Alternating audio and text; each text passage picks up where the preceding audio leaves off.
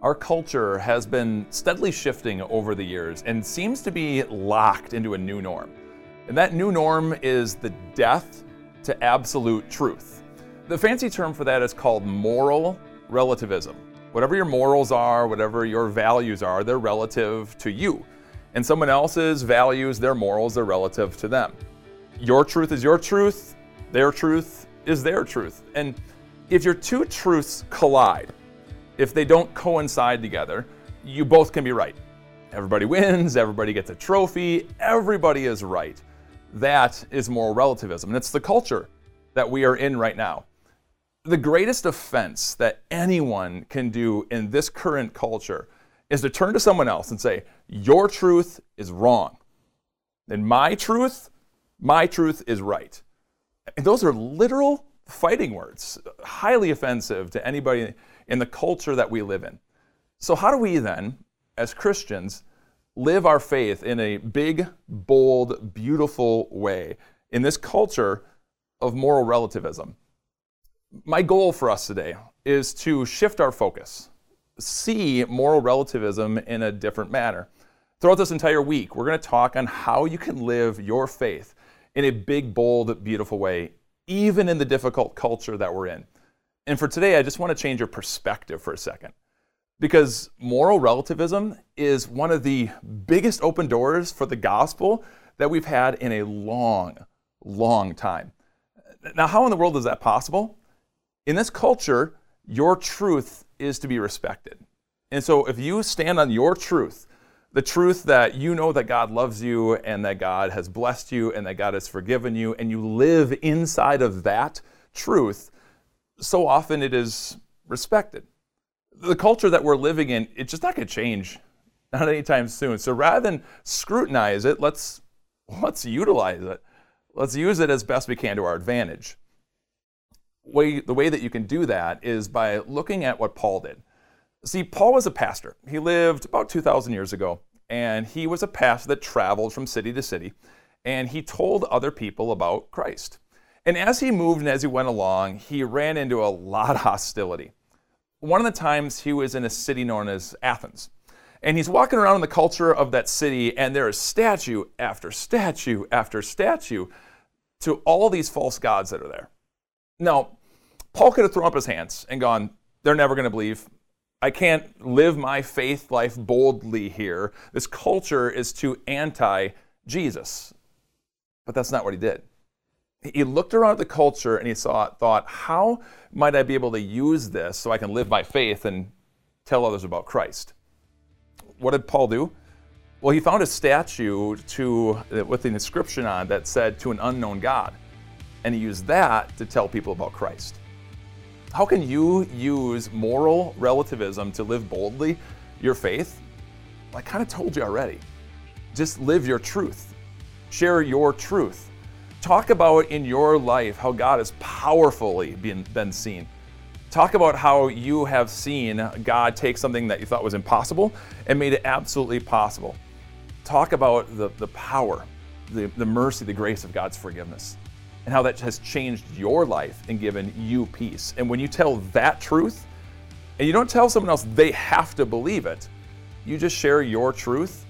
Again, you can't make anybody believe. You just share your truth, plant that seed, and let God, the Holy Spirit, do what He does. When you stand in that truth, you can live your faith in a pretty big and pretty bold way. So in this culture, the culture that you're living, live your truth.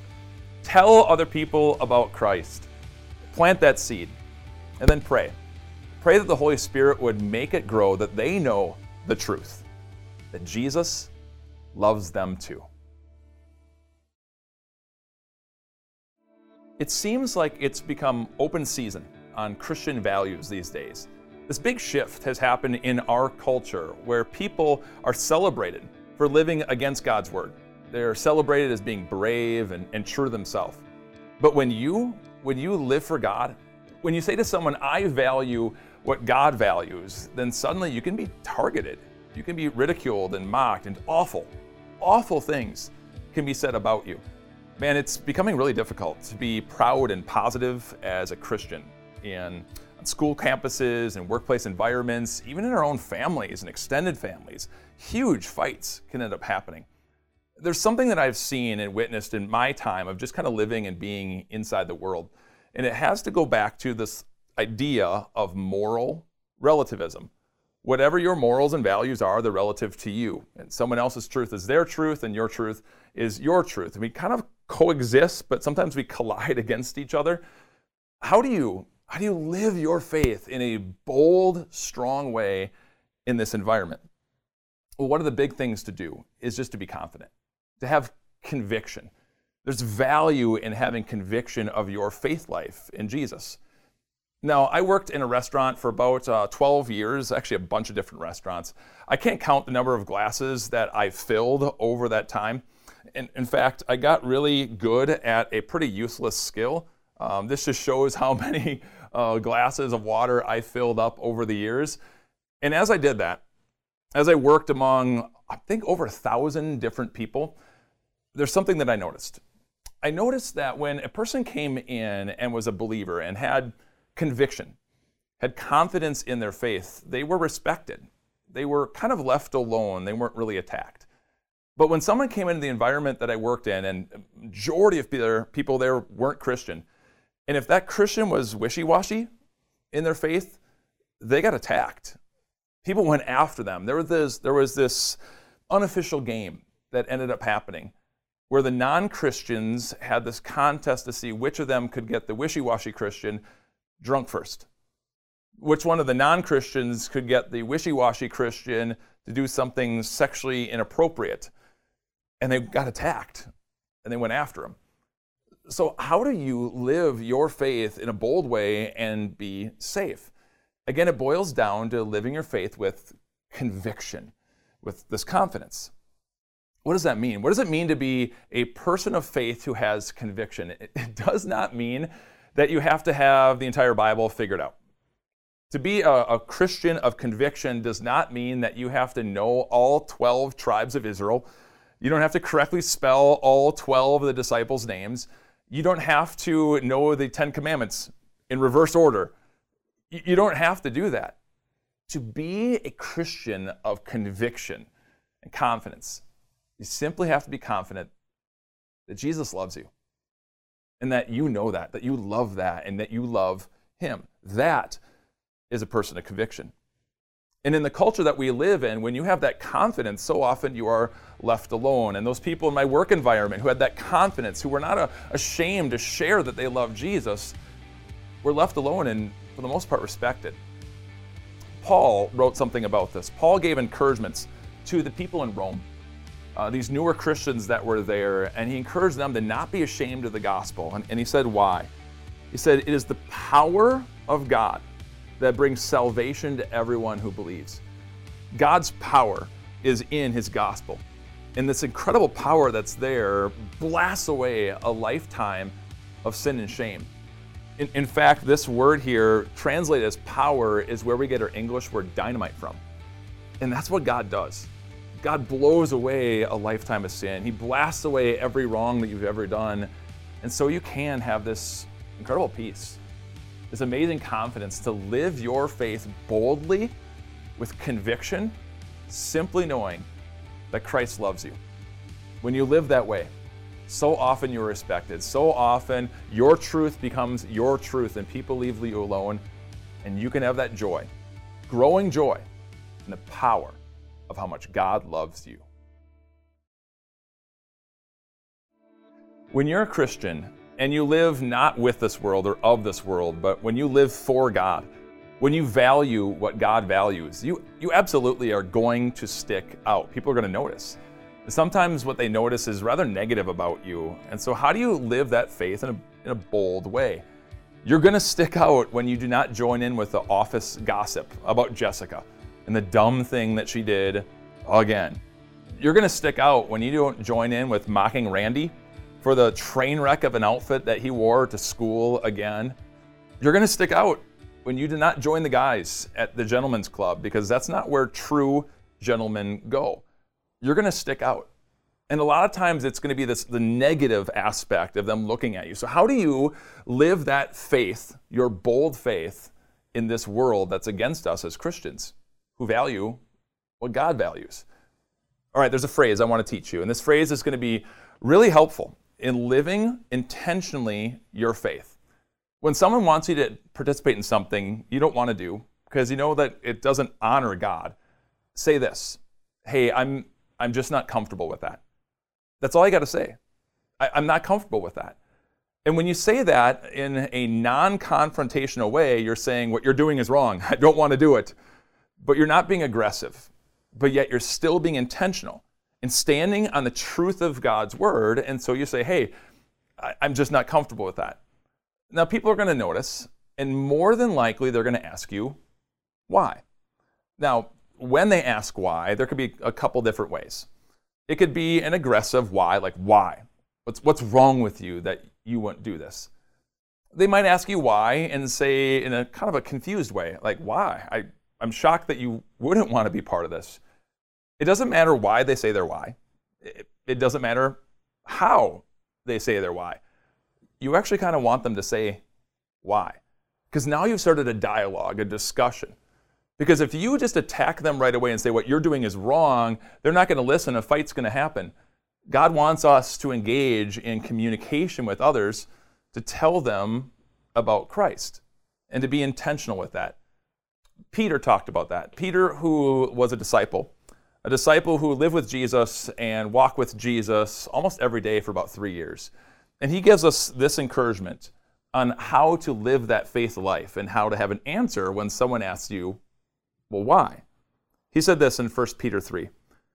Always be prepared to give an answer to everyone who asks you, to give the reason for the hope that you have. But do this with gentleness and respect. Did you notice Peter doesn't say here, be ready to pick a fight? Although there's times that we have to do that. I mean, Jesus did that at times. Remember, he overturns the table changers for the money in the temple. Jesus would go after the Pharisees, but that's when they were really unrepentant. Jesus often tried to work a conversation, a dialogue. And so Peter wants the same for us, to be prepared to give the reason for the hope that you have. And what is that hope? That hope is Christ. Because Jesus changes everything and gives you hope. His death on the cross for your forgiveness changes absolutely everything. Christ's destroying grave and its grip on your soul, it changes everything. Jesus preparing a place for you in heaven so that he will come back to take you to be with him in glory, that changes absolutely everything. And that gives you boldness to live in this life and say, I'm not comfortable with that. Hoping they say why, so that you could tell them more.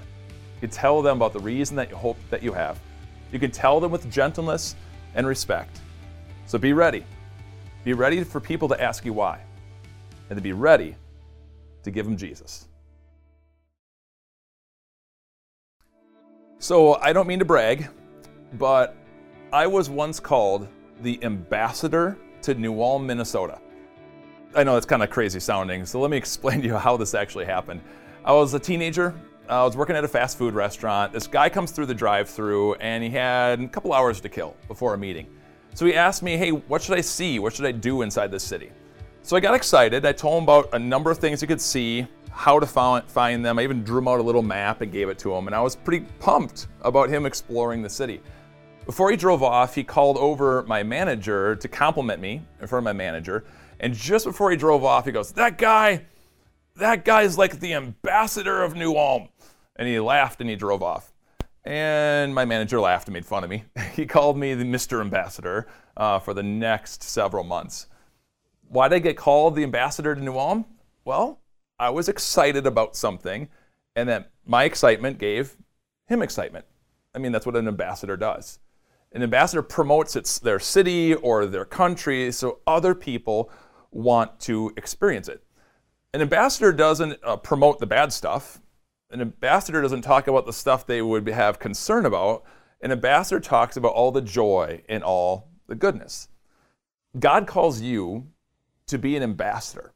in this world that we live in. And again, this week we're talking about how you can live your faith life in a bold way. And one of the ways you can do that is to live like an ambassador. Way too often we as Christians are known for what we're against. We're anti this and we're against that. And that's true. I mean, when we value what God values, this world doesn't value what God values.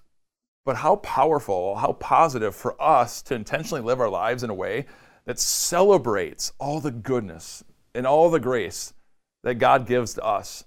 How amazing for us to be for the gospel and have people to know that about us. We get that encouragement here in 2 Corinthians. Paul was talking to these newer Christians in the city of Corinth, and he gave them this encouragement. He said, "We are therefore Christ's ambassadors, as though God were making his appeal through us. We implore you on Christ's behalf, be reconciled to God." Be that ambassador. Be for all the things that God is for and celebrate all the things that God is for. And Paul kind of focuses us in on how to do that, to be reconciled to God. The word reconcile is an interesting one. It's not one we use that often. The word reconcile means to restore a once broken relationship. Man, if you and I as Christians can just constantly go around and celebrate to others, celebrate before others, how our lives were broken and how they were hurt and how they were a mess, and how now we have peace, how now we have confidence, and how we live differently because of Christ. And that, my friends, that is the reason why we live with joy in the world around us. Man, what a difference that would be if we as Christians are known for the gospel, to live that way. People will notice. And so, God encourages you to be an ambassador. Not that we're going to ignore the stuff, the law that people have to hear, but the law doesn't change hearts. The gospel does. Be known. Be an ambassador. Be known for what God loves. God loves to show grace. God loves to connect other people to be with him in heaven. Live that joy. Live that truth. And just watch. Just watch what the Holy Spirit does. One of the last things that Jesus spoke to his disciples was a warning and a promise. Jesus is just hours away from going to the cross, and he knows this is the last classroom experience, so to speak, with his 12 disciples. And he knows exactly what's ahead for each and every one of them. He knows that one of his disciples is going to fall into unbelief and even end his own life. He knows another disciple is going to be exiled on a remote island and just left for dead. He knows the other 10 are going to be tortured and die in excruciatingly painful ways. And so he knows this is his last time, the last chance to really speak into them and to fuel them for what's ahead. And so Jesus speaks a promise, but before that, a big warning, because he knows what's coming. And he says this. Jesus said to those disciples something that echoed through their hearts into ours right now. In this world, you will have trouble, but take heart. I have overcome the world. These words have encouraged millions of Christians in their last moments before they died, dying for their faith, being intentionally killed because simply they love who you love. They value what you value. They were killed simply because they love Christ. And you might think, well, that was back then. That's in church history. That's in the history of the world. Nero and Diocletian and these different people that killed mass amounts of Christians. That was back then. Well, it's today. It's today. Do you know what's happening to your brothers and sisters in the faith? Do you know that in 2016, about every 6 minutes, a Christian was murdered for loving Jesus? It's about 90,000 Christians who were taken from this planet in death simply because they value what you value. They love who you love. And those words, that warning with a promise, is what they needed to hold on to give them encouragement. It's coming. It's already here. In the world that we live in, you can do all these different things, have conviction in how you live your faith, to say to others, well, I'm just not comfortable with that. All these things we talked about this week, you can do all those steps, and still there are going to be times when you just get attacked and you get persecuted. Remember these words, and remember this truth, that Jesus gave that warning. In this world, you will have trouble. This world is broken and sin reigns and rules here. And so sometimes you're going to be that collateral damage of just sin being in this world. And it's not that God has forgotten you. God is going to get you through it. And so he gives you a promise that you and I so desperately need. When Jesus looks into your soul and looks into your heart and says, take heart. Have courage, no matter what you're facing. Have courage, for I have overcome the world. Jesus is your shield. He is your very great reward, no matter what you are facing. Jesus is that good shepherd who knows your voice and listens to your voice, the good shepherd who has pushed away and kept away that prowling lion looking to devour your flesh for an eternity. And Jesus will not stop. He's never stopped. He's always loved you. And through that love, through that grace, He's going to take you to be with Him in heaven. So no matter what you face, no matter what is in front of you, know that God has never left you. Know that God dearly, passionately loves you. And take heart, for God has overtaken the world, which means He'll take you from this world to be with Him in heaven. Thank you, Jesus, for that strength. Bring it on, devil. We got Christ. Thank you, Jesus. Hey everyone, Pastor Mike here with Time of Grace. Did you know that our ministry is 100% donor funded? That's a fancy way of saying that we don't receive buckets and buckets of money from the government or from any church or denomination. Instead, our ministry is completely fueled by people just like you. People who listen and watch our videos, people who give generously, and people who allow this message to spread to more and more souls whose lives are then changed. So for all of you who give, thank you so much. And for all of you who haven't given yet, we would love for you to do so. We really need your support. We want to reach people now with the good news of Jesus, which is why we need your help. Thanks for praying about that, thanks for considering it, and thanks in advance for your support. God bless.